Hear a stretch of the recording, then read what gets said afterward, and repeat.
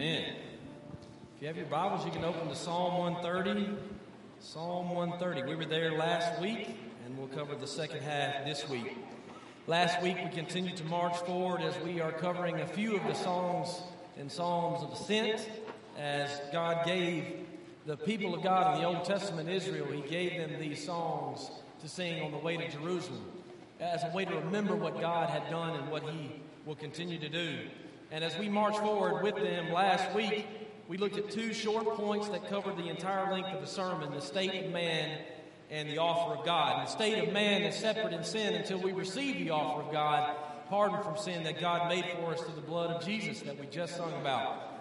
That also comes with the responsibility of reverence. And those are the things that we covered last week. And this week in the Scripture, we will look at 4 more verses that cover 2 more points. And those points being the hope of man and the love of God. The hope of man and the love of God. Verse 5 of chapter 130 of Psalms. The Bible says, I am counting on the Lord. Yes, I am counting on Him. I have put my hope in His word. I long for the Lord, verse 6. I long for the Lord more than centuries long for the dawn. Yes, more than centuries long for the dawn. This is God's word for us. And this is the man of God writing under the inspiration of God repetitively to tell us how he longs for God and how he is counting on the Lord. I want to ask you as we get into this today, if someone asked you about your religious background, if someone was interviewing you about the religious or spiritual heritage that you have, what would you tell them? What would your answer be to that question of your religious or spiritual background? Because often the response that we give is driven by what ministry or what church we are associated with. If you are from around here, one might say, well, the answer to that question is, I grew up Baptist, or I grew up Church of Christ, or I grew up Methodist. And some of you may say with the response, I grew up Catholic, or maybe your response would even say, you know what, we really didn't go to church that much growing up. And so the answer to those questions sometimes when we're asked about our religious background has more to do with our religious affiliations than it does our individual experiences. And with the associations in mind, I want you to notice, again, the Scripture and the object of the psalmist's spiritual life. He is speaking personally about the Lord. He says, I am counting on the Lord. I have put my hope in His word. I long for Him. So our spiritual lives have a lot to do with congregations. They have a lot to do with the spiritual ministries that we are associated with and who we belong to. But you can see here from the Scripture, while those are important as we look across the Word of God, the denominations and the congregations, we belong to the object of our faith, who is Jesus. So yes, it's important to what church you belong to, what ministry you're connected to, and those things are absolutely essential, but they are not the object of our faith. I am more than good with being a Southern Baptist pastor. I'm proud of the little Methodist church that I grew up in. One time I was honored to speak in a Church of Christ. True story. And I'm thankful for those associations. I'm thankful for those denominations. I'm thankful for those buildings and all the folks in those buildings. But I am counting on the Lord. I have put my hope in His word. I am longing for Him. The blood of Jesus speaks for me. It is a personal experience that I am bringing to a corporate gathering. The psalm is no endorsement of a denomination. The psalm is not an expression of a religious affiliation. It is a personal experience, and it is a personal expression of one poor soul to the Lord. So with that laid as a foundation, let me ask you, have you personally recognized your need for God? You personally, with your name on it. Does the blood of Jesus speak for you? I remember talking to a guy that grew up in church. He's been in and out of different churches. About my age, late 30s. It's getting later in the 30s for me. But I remember asking him one day, I said, man, I hear what you're saying. You've been in and out of different churches. I said, but has any of this ever been personal for you? Has it always been corporate? Has it always been associated? Or has it been personal where you are putting your faith and walking in your faith with God? Have you called upon the name of the Lord Jesus to be saved? Is it personal to you? Do you understand that the truth of your sin keeps you separate from the help and the hope and the holiness of God? It's your sin that creates a barrier between you and God. Have you called upon the name of the Lord Jesus in faith?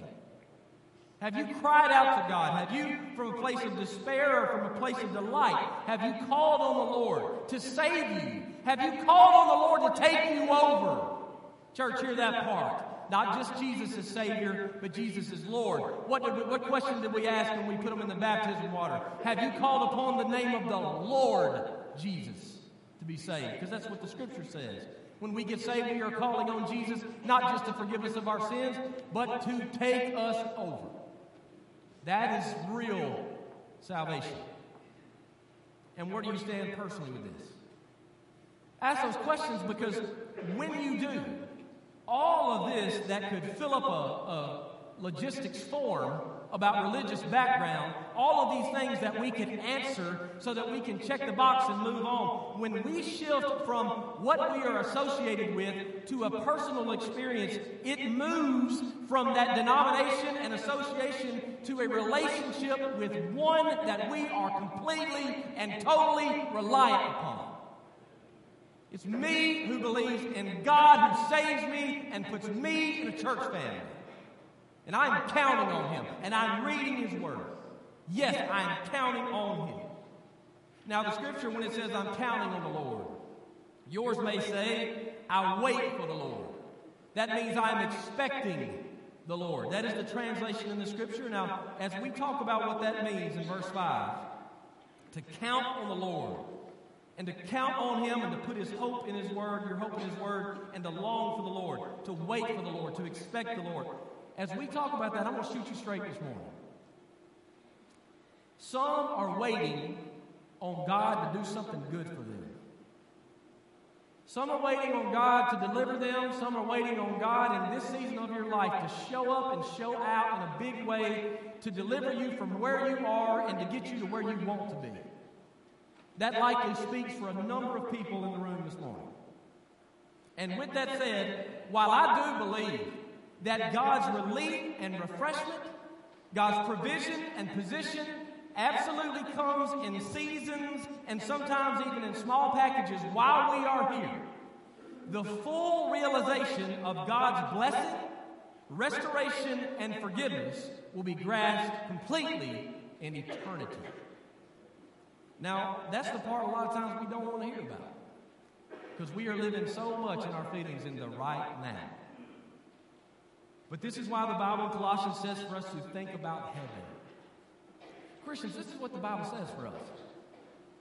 If we are now in this place of waiting or expecting, and it's hard, and we're calling for rescue or restoration, or we need God to do something. Has anybody ever prayed that, or is it just me? God, we need you to do something. If we're in this place where we are calling out, crying out in this season of expectation and waiting, Christians, the Bible takes your attention upward to heaven. Where the Bible says, think about heaven in Colossians chapter 3. Not the things of this earth, because our new life is not here, but hidden with Christ in God. And then the Bible goes on to say, but one day, there's going to be a revealing of God's glory, and that will be a realization of our good. Completely in heaven. Lord, would you just preside over this service? Spirit of God, would you make conviction strong and truth plain? Lord, that we would leave differently than when we came in. God, if we've not given you 1 second of heart attention yet, I pray that that happens now. And Lord, you would have our full attention as we need you in this life. And thank you, Lord, for the life you've given us to come in Jesus' name. Amen. Upon that day in glory, as our mind and our eyes go to heaven, there'll be no more waiting area. Your table will be ready. You will be sitting down with the King of Kings in the presence of God, and all of the questions that you had will be answered. All of the stress that you've had will be relieved. All of the worry that you've had will be no more. You will be in the presence of God who makes everything new and everything right. And as one author said, as a compass points north, the believer's entire disposition should point itself towards the things of heaven. So if you are waiting on a better day, if you come today hoping to hear about a better day, I've got one to tell you about. but it is fully realized in heaven. Because sometimes we are waiting on this better day for God to give us and give us right now. And I should tell you that it is the will of God to save you, to sanctify you, to sustain you, and to send you. But often, what we want to hear is that God is going to make our life like a Jimmy Buffett song. Cheeseburger in paradise. Heaven on earth with an onion slice, I believe is how it goes. Like, let's just be honest. That's what we want God to do. We want God to tell us that the rest of our days is going to be just like that sweet movie you watched last night. Credits are going to roll and it's going to be beautiful. But the truth is that when you read the Scripture, you will see that there will be suffering, there will be persecution, there will be times where it is troublesome and tough because we live in a world that is cursed by sin. But I know a God that has overcome it. And God is eternal. So that's where we are placing our hope in an eternal God. And do you remember where the psalmist is writing from? Look back at verse 1 in chapter 30. From the depths of despair, O Lord, I call for your help. See, the psalmist lives with this expectation of an eternal God. And what I want you to see today is the actual reality of his waiting. How he was counting on the Lord. And he was counting on the Lord not by an ocean with a fruit drink in his hand. No, he was counting on the Lord and expecting the Lord and waiting on the Lord from where? From the depths of despair, he's writing. And this is what he says in Psalm chapter 130, verse 5. I have put my hope in his word. Now let's talk about that for a little bit. How did the psalmist know, as he's writing in Psalm chapter 130, how does he know that God can be counted on? How does he know that? How does he trust that God can be reached? How does he even know that he could bow his head and call upon the Lord in faith and God would know him? How does he know those things? How did he know that all that time ago that God would forgive him of his sins and that the offer from God would be pardon for sin? I mean, to wait on the Lord is to know that the Lord's going to show up. So how does the psalmist know to expect the Lord because he will come through? If you have ever served in student ministry in your life, or if you have worked in the school system of any kind and you have worked with teenagers, middle schoolers, then you have learned to ask this question, and you've probably said it many times. Y'all got a ride coming? Anybody can testify to that? You got a ride coming? Because when you get back from a camp, or when you get back from a conference, or even at the church, sometimes kids are waiting around, people are filing out. If you're at school, the ball game's over, some popcorn's been swept up, and you got kids just standing there kind of kicking rocks like this. And that educator asks, you got a ride coming? And the answer to their question is based off of what they've been told or not. I remember we were in a different place, different time, different ministry. We got back at a great week at student camp. We get back, everybody gets into a car, everybody leaves. My wife and I are back, and there's one young kid that's just waiting, all the stuff there beside him. And he said, man, you got a ride coming? He said, I don't know. I said, what do you mean you don't know? Have you talked to your mom? I can't get a hold of her. You can't get a hold of her? I said, no, sir. He said, truth is, I don't know if she's coming because I hadn't heard from her. He said, I don't even know if she's home. So that young man came and stayed in our home that night, and then the next day we took him home to where his mother was. You see, he was waiting based on a word, and there wasn't one. Christians, you are not waiting and expecting God, and God not told you something. Even here, when he says in verse 5, the psalmist says, I have put my hope in his word. That means that the psalmist is not putting his hope in the existence of God. He is putting his hope in the revelation of God. And what God has said. God told him, I'm coming to get you. No need for you to look for another ride, brother. God has said he would forgive. God has said he would redeem. God has said he would pardon. God told you who he is. The psalmist said, because of that, I have put my hope in his word. He would have known the scriptures just like we do. Now, he wouldn't have had the full canon of scripture, but he would have had at least the first 5 books of the Bible, at least. And he would have seen the system of sacrifice which God had provided for sin. He would have seen the character of God as he had led his people out of slavery, away from the hand of an evil ruler, given them provision. He would have known that. He would have known the character of God from Exodus 34:6. The psalmist must have read, the Lord described himself with Moses. He said, Yahweh, the Lord, the God of compassion and mercy. I am slow to anger, and I am filled with unfailing love and faithfulness. I lavish unfailing love to 1,000 generations. I forgive iniquity, rebellion, and sin. You see, the psalmist is not hoping that because God exists, he'll do something good in the future. He is trusting in what he has said about himself and what he has read in his word. Unfailing love of God may mean that there will be in our lives a season of waiting, but it does not mean that God will leave you in the depths of despair. If God says he's going to pick you up and take you home, that's exactly what he's going to do.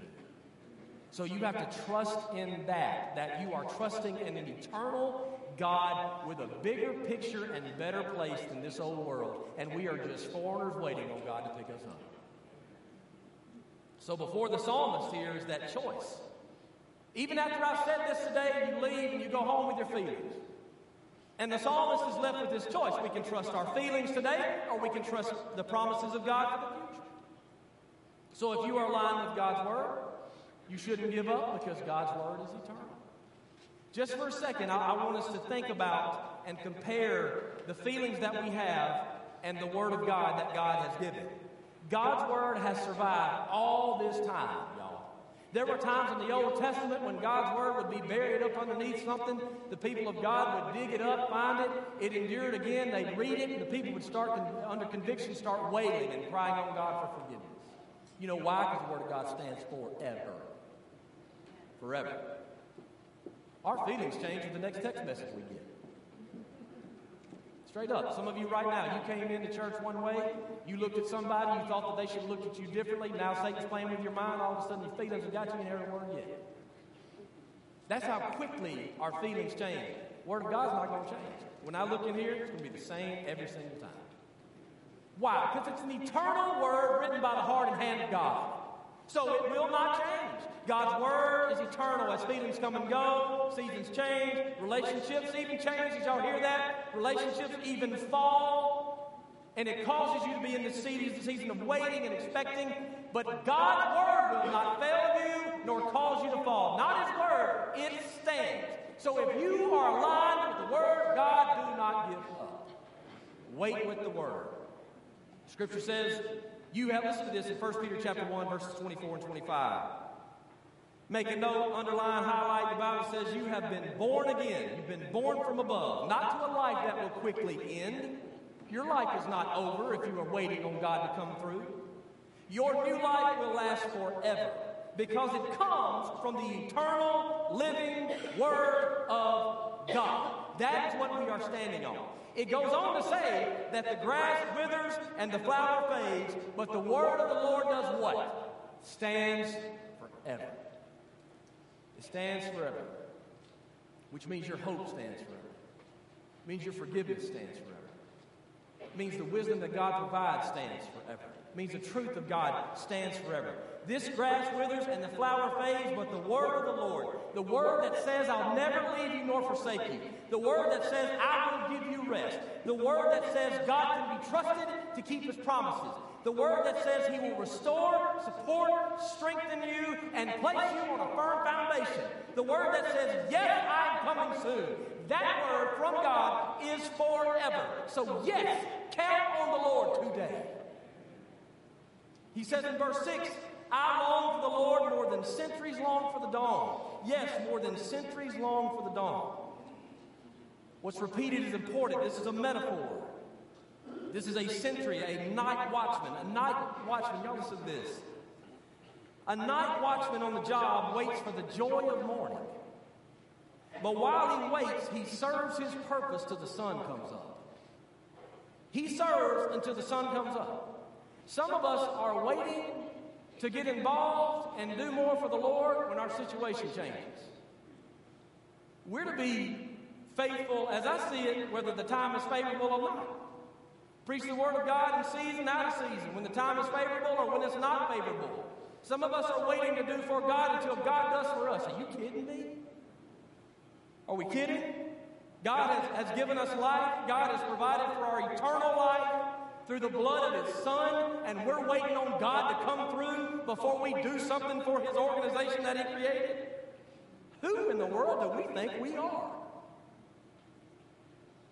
It says in verse 6, I long for the Lord more than centuries long for the dawn. Yes, more than centuries long for the dawn. That means a night watchman who is employed. He don't quit. A night watchman on the job waits for the joy of morning, serves till the sun comes up. The night brings with it uncertainty. The night brings with it the uncertainties of what's to come. The night brings with it the pressures of what to deal with that you can't see and don't know full well. The night also brings about the responsibility to carry out the task that's assigned to you by the command. During the night, until the morning comes. Christian, if your life feels like you are waiting in the night, you should know this.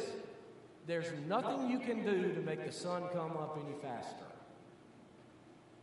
For that reason, because that's not within your responsibility and it's not within your power, your responsibility, my responsibility, is to wait and wait well. So get in there and be tough and don't give up. For we'll reap a harvest of blessing at the appropriate time. That is the teaching. And yes, but how do we say, man, that sounds good. I hear what you're saying. That don't make me feel real great, but I receive it. But I got a question. How do we do that? How do we wait and we wait well when we are waiting on God to come through? When we're waiting on God to send us a spouse, when we're waiting on God to answer our prayer for a loved one, when we are waiting on God to show us what the future looks like, and we're waiting on God to deliver us from the season, how do we do that? This week, as we're studying Psalm 130, I kept going back to Psalm 119. Psalm 119, the longest chapter in the Bible, written about the character of God, reflected in His Word, the character of God reflected in His standards, written out of a heart of one who is in circumstance, desiring to wait on the Lord and wait well. Psalm 119, verse 81 says, I am worn out. Now listen to this, if you're thinking to yourself, like, it's no Jimmy Buffett song, it's just a struggle over here. Listen to what Psalm 119:81 says. I am worn out waiting for your rescue. Worn out. As I've heard people say before, I'm give slap out. You know what that is? Tired. I'm tired, waiting on your rescue. But, notice the change of direction. But I put my hope in your word. Y'all, let me tell you something. Christians, if you're going to put your hope in God's word, you're going to have to know what it says. And I'm not talking about sweeping through Facebook or Instagram and somebody's posted a favorite verse of theirs. You need to saturate yourself in the Word of God. Know what it says in context. Be faithful to it. If we're putting our hope in His Word, we know what the Word says. How do we wait and how do we wait well? Again, we put our hope, we stand, we start our day, we finish our day, we move through the day on God's promises, on God's revelation. God's Word, y'all, is a gift to our heart and mind. It is a gift to see you through while you are waiting. What do you do in the waiting room at the doctor's office? You sit there, cross your legs, you get a magazine, you get a Gideon Bible, you get a book, you get your phones, and you start what? You start reading while you're waiting. That is truly a teaching point of the day. God's Word is a gift. Start reading while you're waiting. And I want you to know, as we think about the structure of the Psalms were written as songs. S-O-N-G-S. Songs. These were to be sung. Songs have a way of connecting to our heart. Songs have a way of staying in our mind. They affect the way that we feel, do they not? That's a lot of times when we leave church while we feel better because we have lifted up our voices, the truth of God's Word, in song. And so this helps us, if you think about the way that which the Psalms are written and know that they are songs to be sung, think about how that applies to your life. Think about it. What do we do at Christmas? At Christmas, we play songs on the loop, dedicated to what it makes us feel like when we were kids and getting together. It makes us feel joyful. Makes us feel good, right? Some of y'all hate Christmas music. Don't speak to that point. What do we do when we go to the beach? When we go to the beach, what do? We create a playlist. Now, for those of you that were the 80s, 90s, and early 2000s, that's a mixtape or CD. And you create one of those. Why? And what are we taking with us to the beach? We're taking songs that lift our spirits and make us feel good. See, songs have a way of doing that. Even at baseball games, right? Baseball games, we're having a good time. We want to stay having a good time. So the next thing you know, somebody hits the music and it's Sweet Caroline. Come on. Right? I really had my reservations as to whether or not y'all were going to do that. Some of you that are super spiritual are like, there's no place for that in here. Just hold on, because I'm going to make a point out of it. And some of y'all are like, what is that? Like, I don't even know what you're singing. But even now, did you see what happened after we did that? Now we're all smiling, man. We're at a baseball game. Hot dogs and all this stuff. You see, that's what music does. Music stokes the fires of our feelings with songs. Now, don't miss this point. Music stokes the fire of our feelings with songs. But sometimes our feelings don't need to be stoked. They need to be stifled. And because of that, the Word of God will give you the truth over and above how you feel. The Word of God will give you peace. This is where it's crazy. The Word of God will even give you delight in your despair. Even when it's a struggle, the Word of God will see you through. Whether you sing it in a song, or you read it and memorize it, write it down, or you've got it on the walls of your home, the Word of God will give you delight even when there's despair. Psalm 119, 174 says, "O Lord, I have longed for your rescue, and your instructions are my delight." Your Word is the happiness that I've got today to see me through to the next day. It's your Word. I've sung it like a song. I've memorized it. One pastor said this: your life is always moving in the direction of your strongest thoughts. Man, I find that to be true, because most of the time, our case is that it's moving in the direction of our feelings and our desires, because that's the strongest thoughts that we have. But God's Word is a nightlight. God's Word will change the way that we see the world. It'll light up our darkness. It will be a gift to our fears and our feelings to bring us back to center and what is true and what is right and what is real. So what do? Y'all memorize it, sing it, listen to it, treasure it as God's promise of the morning until the promises become realizations. Trust and stand and hope in God's Word. Amen? Finally is the love of God. Verses 7 and 8. Verse 7 says, "O Israel, hope in the Lord, for with the Lord there is unfailing love." Unfailing love. His redemption overflows. He himself will redeem Israel from every kind of sin. The psalmist here, in the last two verses of this chapter, finally addresses the people of God, and he addresses them with what may well be his testimony. He has longed for the Lord. He has placed his hope in God. He offers forgiveness that we might learn to fear you. He longs for him. And so what we've got here is a realization that he has been forgiven, and because he has hope, he wants somebody else to have it too. Israel, hope in the Lord. This goes from me to myself and y'all. This is where it goes to. This is another element of experience.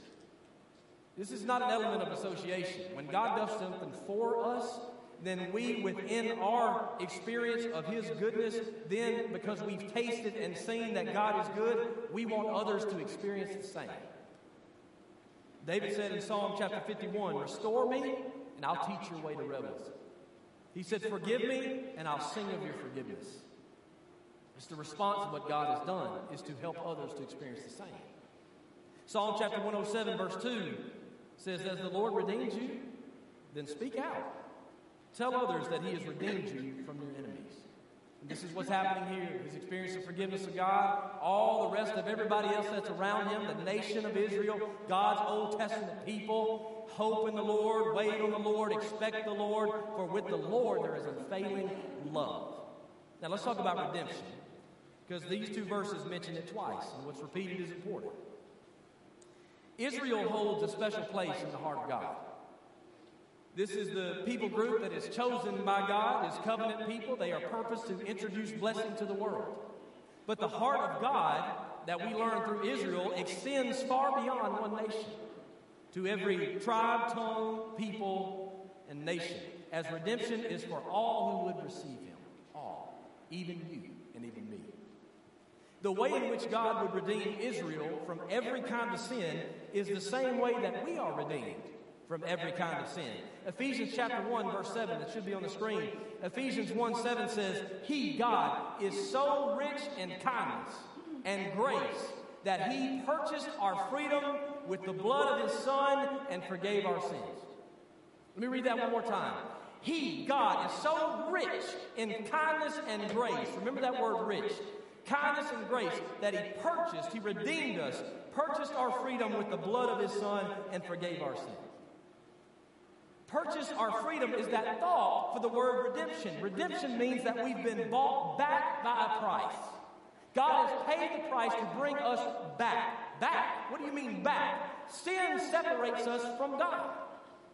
The cost of our sin is separation from God, leaving us in a place where we need to get back. We need to be restored. And that cost being separation, God paid to cover the cost of our separation through the blood of His Son to restore a right relationship with a holy God, and that is redemption. That's what we're singing about. That's what we're reading about. That's what God has done for you out of His character. Now, verses 7 and 8, and this is the last page I got. I'll do this to show y'all. I got one more, but it's something different. Verses 7 and 8 give us two descriptions of redemption. Verse 7 says this: His redemption overflows. You see that? His redemption overflows. That means there's plenty. That means it is overflowing. It is abundant. And as I'm telling you this next point, I've got a lovely assistant that's going to come and help me to illustrate with a high-budget prop, as we do here, just exactly what this redemption looks like. Now, this is my wife, Brittany. Brittany is diligently taking notes. Thanks, babe. This is my wife, Brittany, and she's going to come up and help me. We have an Easter egg hunt coming up in April. That will be at Tanner High School. Thank you, ma'am. Come on up here. And when we get to that Easter egg hunt at Tanner on Saturday, April the 9th, looking down here, Saturday, April the 9th, our Easter egg hunts in the past have not been so much an Easter egg hunt as they have been a gift of eggs. And what I mean by that is, like, there have been so many eggs on the ground that we're going to make sure that a child leaves there with not one or two, but an abundance of Easter eggs when they leave, right? And why do we do that? Because it is our desire that every child there has a great experience. So out of our desire, we will give them an abundance. Now, I want to connect this and think about our relationship with the Lord. This is my favorite Easter egg basket that we have. Appropriate for March, right? And this Easter egg basket represents our life. This is our life. And God fills our life with redemption. He forgives our sin. And it's almost like, though, when we have a bad thought, and then when we have a bad action, or we have a bad attitude, when we get saved, we think to ourselves that God may not forgive us, but then He does. God, once again, He forgives us of our sin. The sin that when we realize it and recognize it, we thought to ourselves that, I don't know if God would forgive me again. And yet, we understand the truth of the Scripture, and the Scripture says that if we confess our sins, He's faithful and just to forgive us of our sins and to cleanse us from all unrighteousness. But until glory, we've still got that sin nature, and sometimes we bad action again, bad attitude again. We've said something wrong we shouldn't have said, even the prize egg that He gave us. And we find ourselves wondering if once again God would forgive us of our sins. And what does the scripture say in Psalm chapter 130? O Israel, hope in the Lord, for with the Lord there is unfading love. His redemption overflows. Gosh, overflows. Can somebody give testimony of that in your own life? Praise God for that, amen?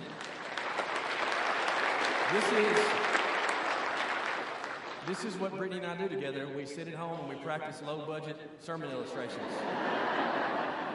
Good job. Yeah, you can. Thank you. Actually, I always think this is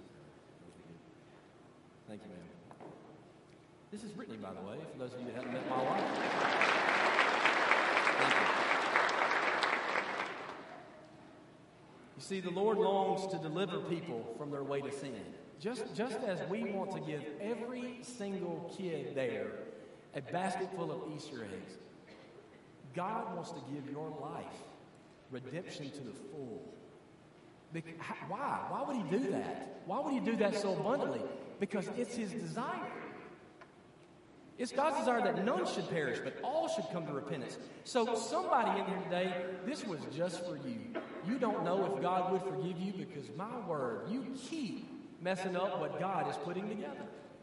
His redemption, it overflows. So when you begin to think to yourself that there's no way that God could save you, this must be all false, or you're starting to give up because once again you've crossed the line, just know this, that no, we would never give sin a pass. That's not what we're talking about today. But we must also be reminded that God's desire is enough to fill your basket and even more and more and more again.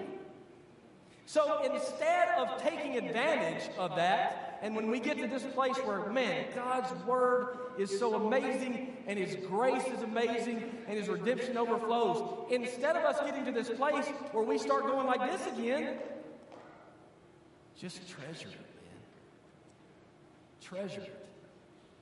Know that God's deliverance and redemption is abounding, overflowing, and treasure it. And out of God's patience and kindness and tolerance, let there be repentance of sin, is what the Bible says. Romans chapter 2, verse 4. Verse 8, finally. Verse 8 tells us God's redemption is from every kind of sin. Need to say that every day. God's redemption is from every kind of sin. The word used here in verse 8 means to ransom, but y'all, this is also good. It means to sever.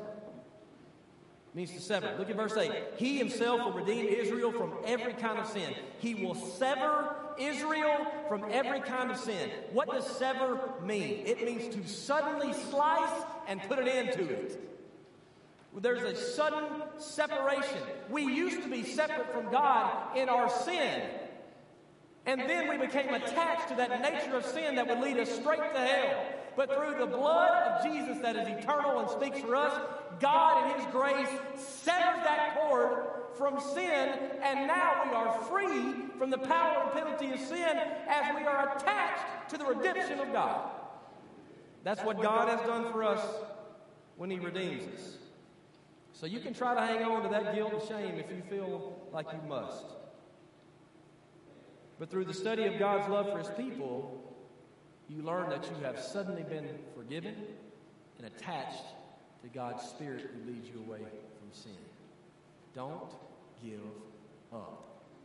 Put your hope and your trust and your waiting and even the depths of your despair in the Word of God. Amen? Amen. Let's stand to our feet. I want to invite you today, if you need to take a next step, just start walking now. We have pastors here in the front that would love to talk to you. We would love to answer any questions that you've got. Maybe today you want to join the church. That's your next step. Or you need to be baptized. Or maybe you think to yourself today, I need to talk about salvation because I want to be saved. I need to be saved. That's all you got to tell us when you walk the aisle. Just those 5 words. I need to be saved. And we'll help you from there. Maybe today you just need to come and pray. You want to pass right on by us. You're more than welcome to do that. You can come right by us and you can pray right here at this altar. Lord, whatever our response would be today, God, I pray that we would do so quickly without giving Satan time to get in the way of it. Lord, we need your grace, and God, we're thankful that it's there. We just pray, oh Lord, today that you would teach us, help us, lead us, and And as we wait, that we would stand in your word. God, and we thank you for how your grace abounds. Thank you, Lord, for paying the price for our sin. And we love you, and thank you, Lord, for loving us. Help us, Lord, to take faithful next steps to stay close to you. In Jesus' name, amen. This altar is open for you. Let's worship together.